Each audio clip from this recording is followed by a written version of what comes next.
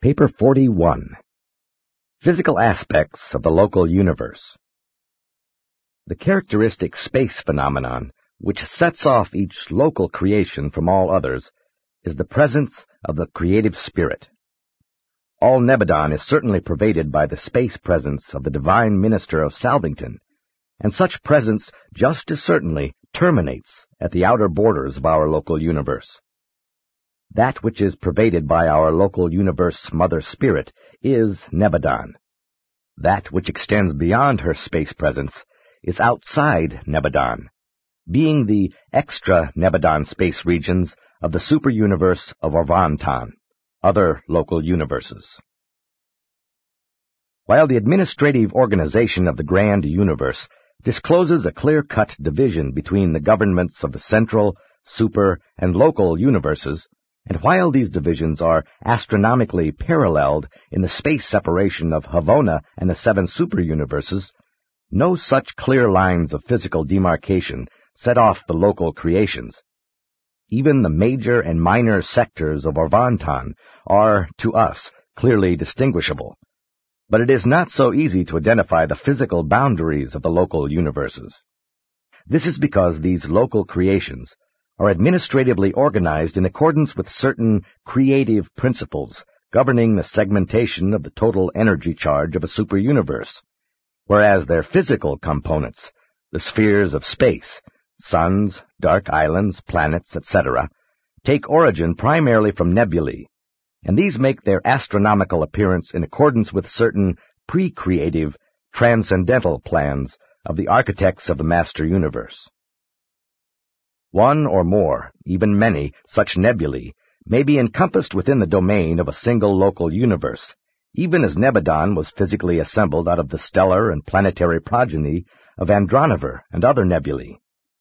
The spheres of Nebadon are of diverse nebular ancestry, but they all had a certain minimum commonness of space motion which was so adjusted by the intelligent efforts of the power directors as to produce our present aggregation of space bodies, which travel along together as a contiguous unit over the orbits of the super-universe. Such is the constitution of the local star cloud of Nebadon, which today swings in an increasingly settled orbit about the Sagittarius center of that minor sector of Orvanton to which our local creation belongs. 1. The Nebadon Power Centers. The spiral and other nebulae, the mother wheels of the spheres of space, are initiated by Paradise Force Organizers, and following nebular evolution of gravity response, they are superseded in super-universe function by the power centers and physical controllers, who thereupon assume full responsibility for directing the physical evolution of the ensuing generations of stellar and planetary offspring. This physical supervision of the Nebadon pre-universe was, upon the arrival of our Creator Son, immediately coordinated with his plan for universe organization. Within the domain of this Paradise Son of God, the supreme power centers and the master physical controllers collaborated with the later appearing Morontia power supervisors and others to produce that vast complex of communication lines, energy circuits, and power lanes which firmly bind the manifold space bodies of Nebadon into one integrated administrative unit. 100 supreme power centers of the fourth order are permanently assigned to our local universe. These beings receive the incoming lines of power from the third-order centers of Uversa, and relay the downstepped and modified circuits to the power centers of our constellations and systems. These power centers, in association, function to produce the living system of control and equalization which operates to maintain the balance and distribution of otherwise fluctuating and variable energies. Power centers are not, however, concerned with transient and local energy upheavals, such as sunspots and system electric disturbances. Light and electricity are not the basic energies of space. They are secondary and subsidiary manifestations. The 100 local universe centers are stationed on Salvington, where they function at the exact energy center of that sphere. Architectural spheres, such as Salvington, Edentia, and Jerusalem, are lighted, heated, and energized by methods which make them quite independent of the suns of space. These spheres were constructed, made to order, by the power centers and physical controllers, and were designed to exert a powerful influence over energy distribution. Basing their activities on such focal points of energy control, the power centers, by their living presences, directionize and channelize the physical energies of space. And these energy circuits are basic to all physical, material, and Morontia spiritual phenomena. 10 supreme power centers of the fifth order are assigned to each of Nebadon's primary subdivisions, the 100 constellations. In Norlashadek, your constellation, they are not stationed on the headquarters sphere, but are situated at the center of the enormous stellar system which constitutes the physical core of the constellation. On Edentia, there are 10 associated mechanical controllers and 10 Frandalanks, who are in perfect and constant liaison with the nearby power centers. One supreme power center of the sixth order is stationed at the exact gravity focus of each local system. In the system of Satania, the assigned power center occupies a dark island of space located at the astronomic center of the system. Many of these dark islands are vast dynamos which mobilize and directionize certain space energies, and these natural circumstances are effectively utilized by the Satania power center, whose living mass functions as a liaison with the higher centers, directing the streams of more materialized power to the master physical controllers on the evolutionary planets of space. 2. The Satania physical controllers. While the master physical controllers serve with the power centers throughout the grand universe, their functions in a local system, such as Satania, are more easy of comprehension. Satania is one of 100 local systems, which make up the administrative organization of the constellation of Norlashadek, having as immediate neighbors the systems of Sandmatia, Asuntia, Perogia, Sortoria, Rantulia, and Glantonia. The Norlashadek systems differ in many respects, but all are evolutionary and progressive, very much like Satania. Satania itself is composed of over 7,000 astronomical groups, or physical systems, few of which had an origin similar to that of your solar system. The astronomic center of Satania is an enormous dark island of space, which, with its attendant spheres, is situated not far from the headquarters of the system government. Except for the presence of the assigned power center, the supervision of the entire physical energy system of Satania is centered on Jerusalem. A master physical controller, stationed on this headquarters sphere, works in coordination with the system power center, serving as liaison chief of the power inspectors headquartered on Jerusalem and functioning throughout the local system. The circuitizing and channelizing of energy is supervised by the 500,000 living and intelligent energy manipulators scattered throughout Satania. Through the action of such physical controllers, the supervising power centers are in complete and perfect control of a majority of the basic energies of space, including the emanations of highly heated orbs and the dark energy-charged spheres. This group of living entities can mobilize, transform, transmute, manipulate, and transmit nearly all of the physical energies of organized space. Life has inherent capacity for the mobilization and transmutation of universal energy. You are familiar with the action of vegetable life in transforming the material energy of light into the varied manifestations of the vegetable kingdom. You also know something of the method whereby this vegetative energy can be converted into the phenomena of animal activities, but you know practically nothing of the technique of the power directors and the physical controllers, who are endowed with ability to mobilize, transform, directionize, and concentrate the manifold energies of space. These beings of the energy realms do not directly concern themselves with energy as a component factor of living creatures, not even with the domain of physiological chemistry. They are sometimes concerned with the physical preliminaries of life, with the elaboration of those energy systems which may serve as the physical vehicles for the living energies of elementary material organisms. In a way, the physical controllers are related to the pre-living manifestations of material energy as the adjutant mind spirits are concerned with the pre-spiritual functions of material mind.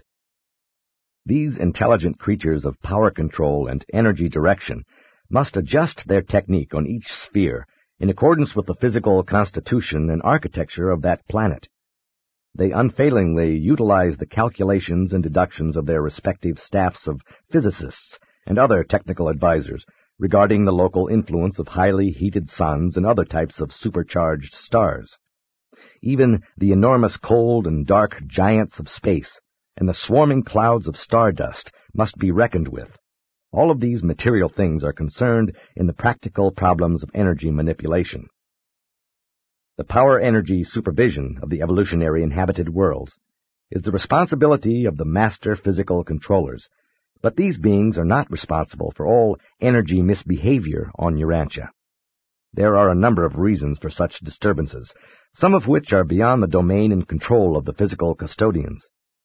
Urantia is in the lines of tremendous energies, a small planet in the circuit of enormous masses, and the local controllers sometimes employ enormous numbers of their order in an effort to equalize these lines of energy. They do fairly well with regard to the physical circuits of Satania, but have trouble insulating against the powerful Norlashidek currents. 3. Our starry associates. There are upward of 2,000 brilliant suns pouring forth light and energy in Satania, and your own sun is an average blazing orb. Of the 30 suns nearest yours, only 3 are brighter. The universe power directors initiate the specialized currents of energy which play between the individual stars and their respective systems. These solar furnaces, together with the dark giants of space, serve the power centers and physical controllers as way stations for the effective concentrating and directionizing of the energy circuits of the material creations. The suns of Nebadon are not unlike those of other universes. The material composition of all suns, dark islands, planets, and satellites, even meteors, is quite identical. These suns have an average diameter of about 1 million miles, that of your own solar orb being slightly less. The largest star in the universe, the stellar cloud Antares, is 450 times the diameter of your sun, and is 60 million times its volume. But there is abundant space to accommodate all of these enormous suns. They have just as much comparative elbow room in space as 12 oranges would have if they were circulating about throughout the interior of Urantia and were the planet a hollow globe. When suns that are too large are thrown off a nebular mother wheel, they soon break up or form double stars. All suns are originally truly gaseous, though they may later transiently exist in a semi-liquid state. When your sun attained this quasi-liquid state of supergas pressure, it was not sufficiently large to split equatorially, this being one type of double-star formation. When less than 1/10 the size of your sun, these fiery spheres rapidly contract, condense, and cool. When upwards of 30 times its size, rather 30 times the gross content of actual material, suns readily split into 2 separate bodies, either becoming the centers of new systems, or else remaining in each other's gravity grasp, and revolving about a common center as one type of double star. The most recent of the major cosmic eruptions in Arvantan was the extraordinary double-star explosion, the light of which reached Urantia in A.D. 1572. This conflagration was so intense that the explosion was clearly visible in broad daylight. Not all stars are solid, but many of the older ones are. Some of the reddish, faintly glimmering stars have acquired a density at the center of their enormous masses, which would be expressed by saying that 1 cubic inch of such a star, if on Urantia, would weigh 6,000 pounds. The enormous pressure, accompanied by loss of heat and circulating energy, has resulted in bringing the orbits of the basic material units closer and closer together, until they now closely approach the status of electronic condensation. This process of cooling and contraction may continue to the limiting and critical explosion point of ultimatonic condensation. Most of the giant suns are relatively young. Most of the dwarf stars are old, but not all. The collisional dwarfs may be very young and may glow with an intense white light, never having known an initial red stage of youthful shining. Both very young and very old suns usually shine with a reddish glow. The yellow tinge indicates moderate youth or approaching old age, but the brilliant white light signifies robust and extended adult life. While all adolescent suns do not pass through a pulsating stage, at least not visibly, when looking out into space you may observe many of these younger stars whose gigantic respiratory heaves require from 2 to 7 days to complete a cycle. Your own sun still carries a diminishing legacy of the mighty upswellings of its younger days, but the period has lengthened from the former 3 1/2 day pulsations to the present 11 1/2 year sunspot cycles. Stellar variables have numerous origins. In some double stars, the tides caused by rapidly changing distances as the two bodies swing around their orbits also occasion periodic fluctuations of light. These gravity variations produce regular and recurrent flares, just as the capture of meteors by the accretion of energy material at the surface would result in a comparatively sudden flash of light, which would speedily recede to normal brightness for that sun. Sometimes the sun will capture a stream of meteors in a line of lessened gravity opposition, and occasionally collisions cause stellar flare-ups, but the majority of such phenomena are wholly due to internal fluctuations. In one group of variable stars, the period of light fluctuation is directly dependent on luminosity, and knowledge of this fact enables astronomers to utilize such suns as universe lighthouses or accurate measuring points for the further exploration of distant star clusters. By this technique, it is possible to measure stellar distances most precisely up to more than 1 million light years. Better methods of space measurement and improved telescopic technique will sometime more fully disclose the 10 grand divisions of the superuniverse of Orvonton. You will at least recognize 8 of these immense sectors as enormous and fairly symmetrical star clusters. 4. Sun density. The mass of your sun is slightly greater than the estimate of your physicists, who have reckoned it as about 2 octillion, 2 times 10 to the 27th power, tons. It now exists about halfway between the most dense and the most diffuse stars, having about 1 1/2 times the density of water. But your sun is neither a liquid nor a solid. It is gaseous. And this is true notwithstanding the difficulty of explaining how gaseous matter can attain this and even much greater densities. Gaseous, liquid, and solid states are matters of atomic molecular relationships. But density is a relationship of space and mass. Density varies directly with the quantity of mass in space, and inversely with the amount of space in mass, the space between the central cores of matter and the particles which whirl around these centers, as well as the space within such material particles. Cooling stars can be physically gaseous and tremendously dense at the same time. You are not familiar with the solar supergases, but these and other unusual forms of matter explain how even non-solid suns can attain a density equal to iron, about the same as Urantia, and yet be in a highly heated gaseous state, and continue to function as suns. The atoms in these dense supergases are exceptionally small. They contain few electrons. Such suns have also largely lost their free ultimatonic stores of energy. One of your nearby suns, which started life with about the same mass as yours, has now contracted almost to the size of Urantia, having become 40,000 times as dense as your sun. The weight of this hot-cold gaseous solid is about 1 ton per cubic inch, and still this sun shines with a faint reddish glow, the senile glimmer of a dying monarch of light. Most of the suns, however, are not so dense. One of your nearer neighbors has a density exactly equal to that of your atmosphere at sea level. If you were in the interior of this sun, you would be unable to discern anything, and temperature permitting, you could penetrate the majority of the suns which twinkle in the night sky and notice no more matter than you perceive in the air of your earthly living rooms. The massive sun of Valentia, one of the largest in Orvonton, has a density only 1/1000th that of Urantia's atmosphere. Were it in composition similar to your atmosphere and not superheated, it would be such a vacuum that human beings would speedily suffocate if they were in or on it. Another of the Orvonton giants now has a surface temperature a trifle under 3,000 degrees. Its diameter is over 300 million miles, ample room to accommodate your sun and the present orbit of the Earth, and yet for all this enormous size, over 40 million times that of your sun, its mass is only about 30 times greater.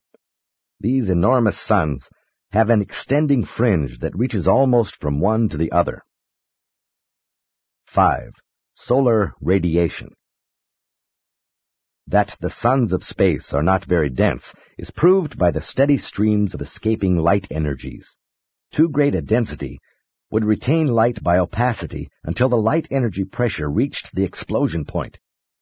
There is a tremendous light or gas pressure within a sun to cause it to shoot forth such a stream of energy as to penetrate space for millions upon millions of miles, to energize, light, and heat the distant planets. 15 feet of surface of the density of Urantia would effectually prevent the escape of all X-rays and light energies from a sun until the rising internal pressure of accumulating energies resulting from atomic dismemberment overcame gravity with a tremendous outward explosion. Light, in the presence of the propulsive gases, is highly explosive when confined at high temperatures by opaque retaining walls. Light is real.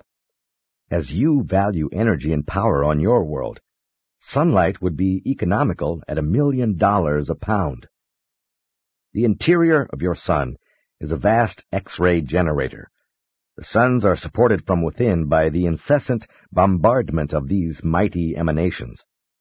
It requires more than 500,000 years for an X-ray stimulated electron to work its way from the very center of an average sun up to the solar surface, whence it starts out on its space adventure, maybe to warm an inhabited planet, to be captured by a meteor, to participate in the birth of an atom, to be attracted by a highly charged dark island of space, or to find its space flight terminated by a final plunge into the surface of a sun similar to the one of its origin. The X-rays of the sun's interior charge the highly heated and agitated electrons with sufficient energy to carry them out through space, past the hosts of detaining influences of intervening matter, and, in spite of divergent gravity attractions, on to the distant spheres of the remote systems. The great energy of velocity required to escape the gravity clutch of a sun is sufficient to ensure that the sunbeam will travel on with unabated velocity until it encounters considerable masses of matter, whereupon it is quickly transformed into heat with the liberation of other energies.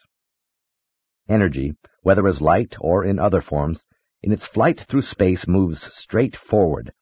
The actual particles of material existence traverse space like a fusillade. They go in a straight and unbroken line or procession, except as they are acted on by superior forces, and except as they ever obey the linear gravity pull inherent in material mass and the circular gravity presence of the Isle of Paradise. Solar energy may seem to be propelled in waves, but that is due to the action of coexistent and diverse influences. A given form of organized energy does not proceed in waves but in direct lines. The presence of a second or a third form of force energy may cause the stream under observation to appear to travel in wavy formation, just as in a blinding rainstorm accompanied by a heavy wind, the water sometimes appears to fall in sheets or to descend in waves. The raindrops are coming down in a direct line of unbroken procession, but the action of the wind is such as to give the visible appearance of sheets of water and waves of raindrops. The action of certain secondary and other undiscovered energies present in the space regions of your local universe is such that solar light emanations appear to execute certain wavy phenomena, as well as to be chopped up into infinitesimal portions of definite length and weight. And, practically considered, that is exactly what happens. You can hardly hope to arrive at a better understanding of the behavior of light until such a time as you acquire a clearer concept of the interaction and interrelationship of the various space forces and solar energies operating in the space regions of Nebadon. Your present confusion is also due to your incomplete grasp of this problem, as it involves the interassociated activities of the personal and non-personal control of the master universe, the presences, the performances, and the coordination of the conjoint actor and the unqualified absolute. 6. Calcium, the wanderer of space. In deciphering spectral phenomena, it should be remembered that space is not empty, that light in traversing space is sometimes slightly modified by the various forms of energy and matter which circulate in all organized space. Some of the lines indicating unknown matter which appear in the spectra of your sun are due to modifications of well-known elements which are floating throughout space in shattered form, the atomic casualties of the fierce encounters of the solar elemental battles. Space is pervaded by these wandering derelicts, especially sodium and calcium. Calcium is, in fact, the chief element of the matter permeation of space throughout Orvonton. Our whole super-universe is sprinkled with minutely pulverized stone. Stone is literally the basic building matter for the planets and spheres of space. The cosmic cloud, the great space blanket, consists for the most part of the modified atoms of calcium. The stone atom is one of the most prevalent and persistent of the elements. It not only endures solar ionization, splitting, but persists in an associative identity even after it has been battered by the destructive X-rays and shattered by the high solar temperatures. Calcium possesses an individuality and a longevity excelling all of the more common forms of matter. As your physicists have suspected, these mutilated remnants of solar calcium literally ride the light beams for varied distances, and thus their widespread dissemination throughout space is tremendously facilitated. The sodium atom, under certain modifications, is also capable of light and energy locomotion. The calcium feat is all the more remarkable since this element has almost twice the mass of sodium. Local space permeation by calcium is due to the fact that it escapes from the solar photosphere in modified form by literally riding the outgoing sunbeams. Of all the solar elements, calcium, notwithstanding its comparative bulk, containing as it does 20 revolving electrons, is the most successful in escaping from the solar interior to the realms of space.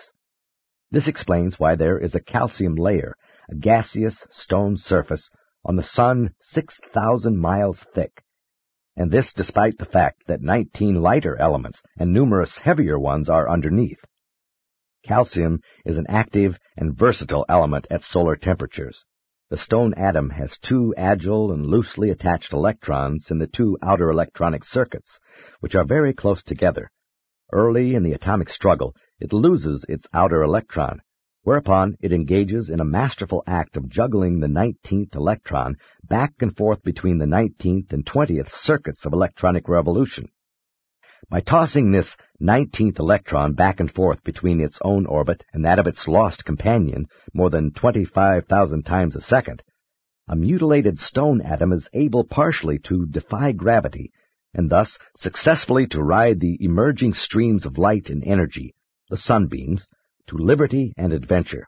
This calcium atom moves outward by alternate jerks of forward propulsion, grasping and letting go the sunbeam about 25,000 times each second.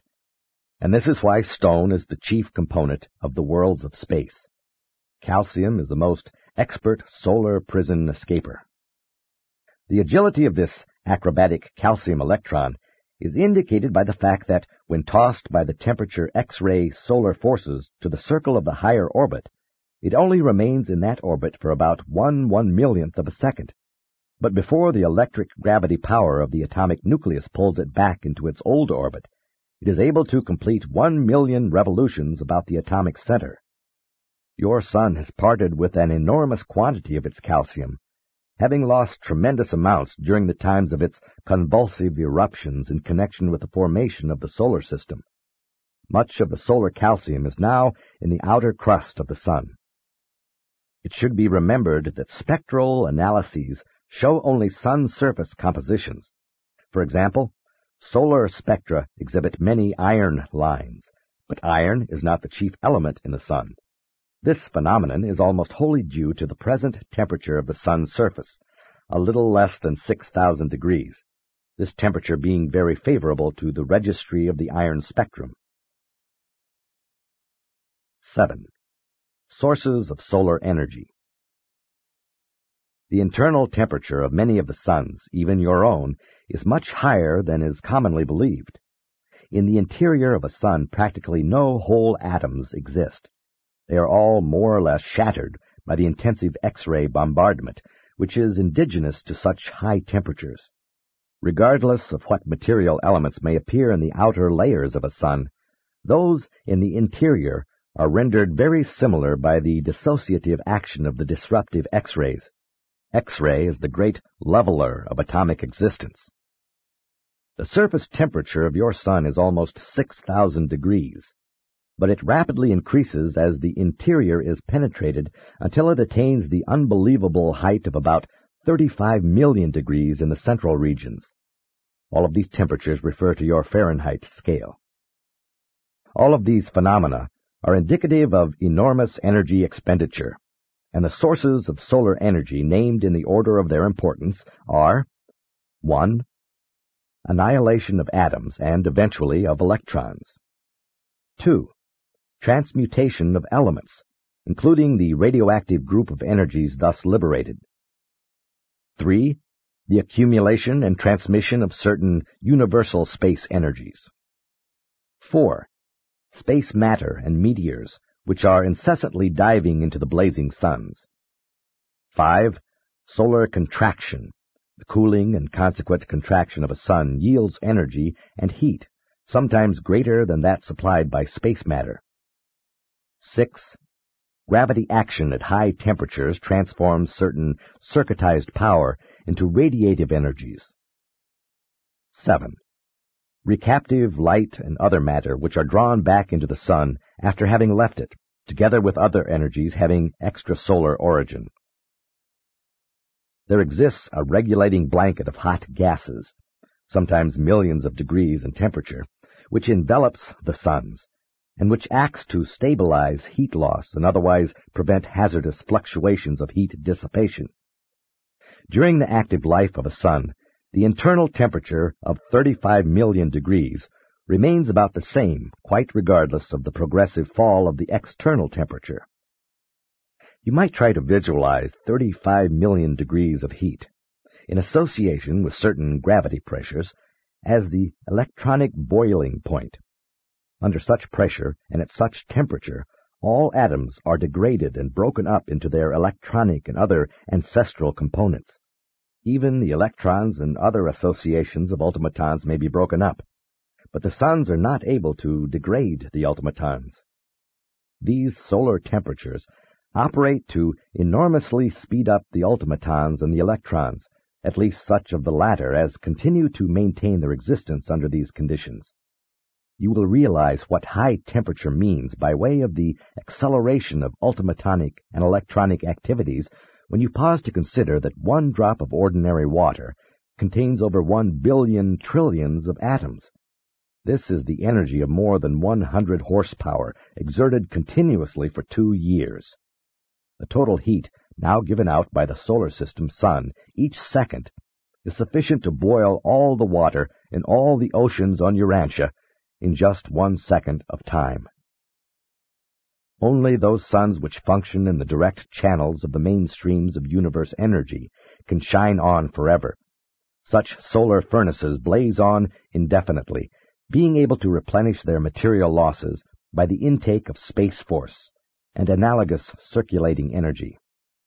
But stars far removed from these chief channels of recharging are destined to undergo energy depletion, gradually cool off, and eventually burn out. Such dead or dying suns can be rejuvenated by collisional impact, or can be recharged by certain non-luminous energy islands of space, or through gravity robbery of nearby smaller suns or systems. The majority of dead suns will experience revivification by these or other evolutionary techniques. Those which are not thus eventually recharged are destined to undergo disruption by mass explosion when the gravity condensation attains the critical level of ultimatonic condensation of energy pressure. Such disappearing suns thus become energy of the rarest form, admirably adapted to energize other more favorably situated suns. 8. Solar energy reactions. In those suns which are encircuited in the space energy channels, solar energy is liberated by various complex nuclear reaction chains, the most common of which is the hydrogen-carbon-helium reaction. In this metamorphosis, carbon acts as an energy catalyst, since it is in no way actually changed by this process of converting hydrogen into helium. Under certain conditions of high temperature, the hydrogen penetrates the carbon nuclei. Since the carbon cannot hold more than 4 such protons, when this saturation state is attained, it begins to emit protons as fast as new ones arrive. In this reaction, the ingoing hydrogen particles come forth as a helium atom. Reduction of hydrogen content increases the luminosity of a sun.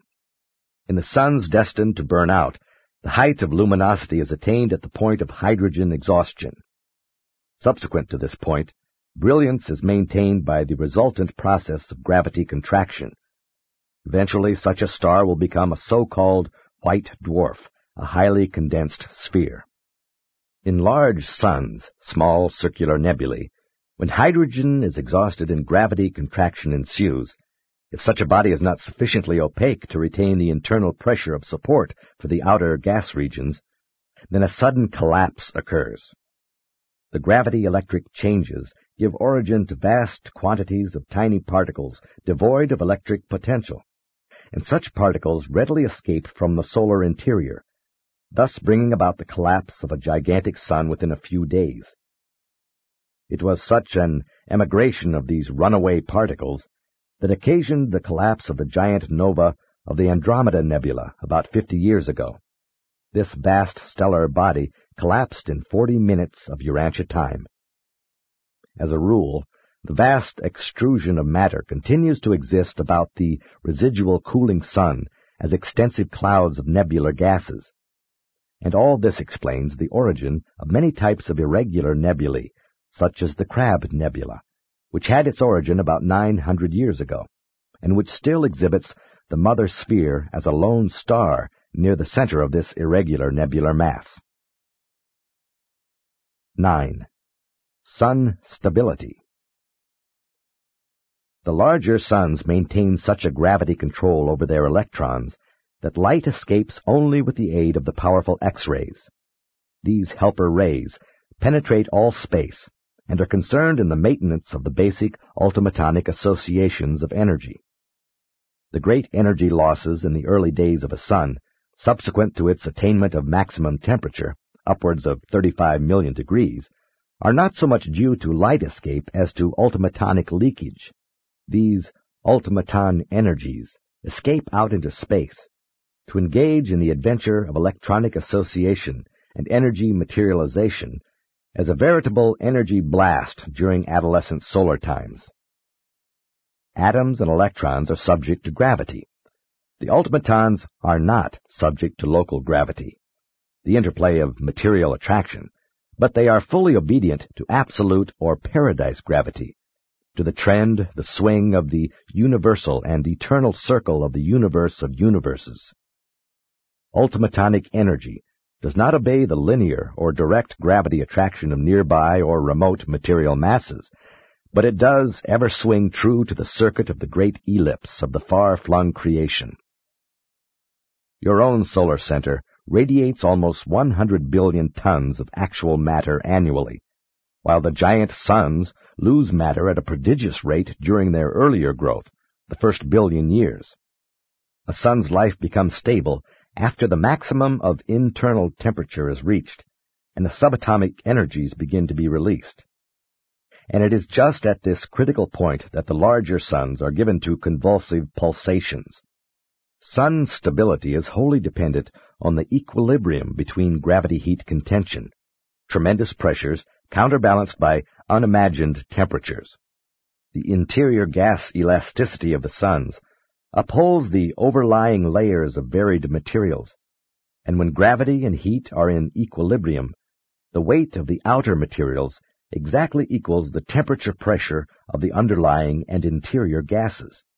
In many of the younger stars, continued gravity condensation produces ever-heightening internal temperatures, and as internal heat increases, the interior X-ray pressure of supergas winds becomes so great that, in connection with the centrifugal motion, a sun begins to throw its exterior layers off into space, thus redressing the imbalance between gravity and heat.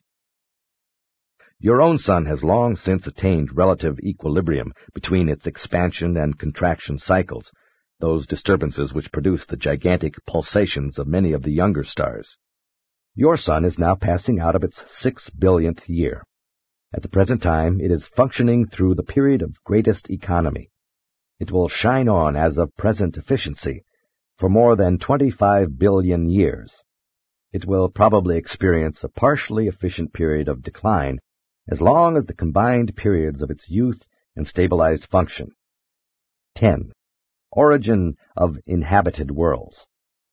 Some of the variable stars, in or near the state of maximum pulsation, are in process of giving origin to subsidiary systems, many of which will eventually be much like your own sun and its revolving planets.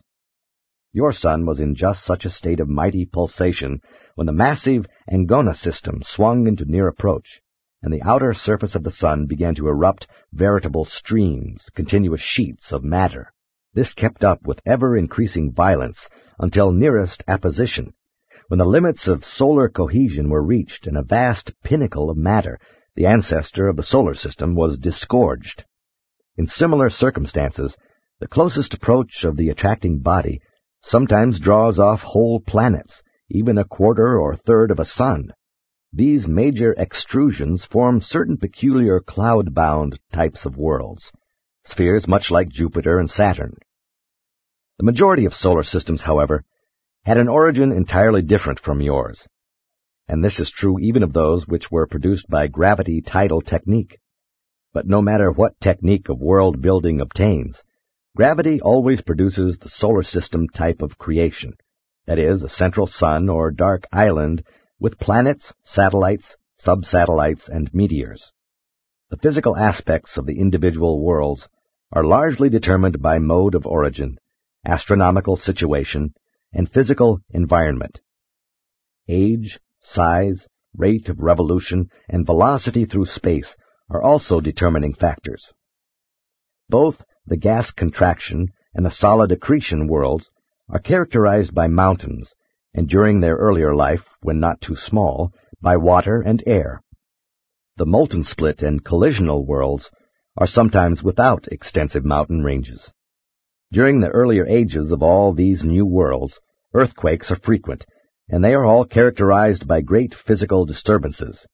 Especially is this true of the gas contraction spheres, the worlds born of the immense nebular rings which are left behind in the wake of the early condensation and contraction of certain individual suns. Planets having a dual origin, like Urantia, pass through a less violent and stormy youthful career. Even so, your world experienced an early phase of mighty upheavals, characterized by volcanoes, earthquakes, floods, and terrific storms. Urantia is comparatively isolated on the outskirts of Satania, your solar system, with one exception, being the farthest removed from Jerusalem, while Satania itself is next to the outermost system of Norlashadek, and this constellation is now traversing the outer fringe of Nebadon. You were truly among the least of all creation, until Michael's bestowal elevated your planet to a position of honor and great universe interest. Sometimes the last is first, while truly the least becomes greatest. Presented by an Archangel in collaboration with the Chief of Nebadon Power Centers.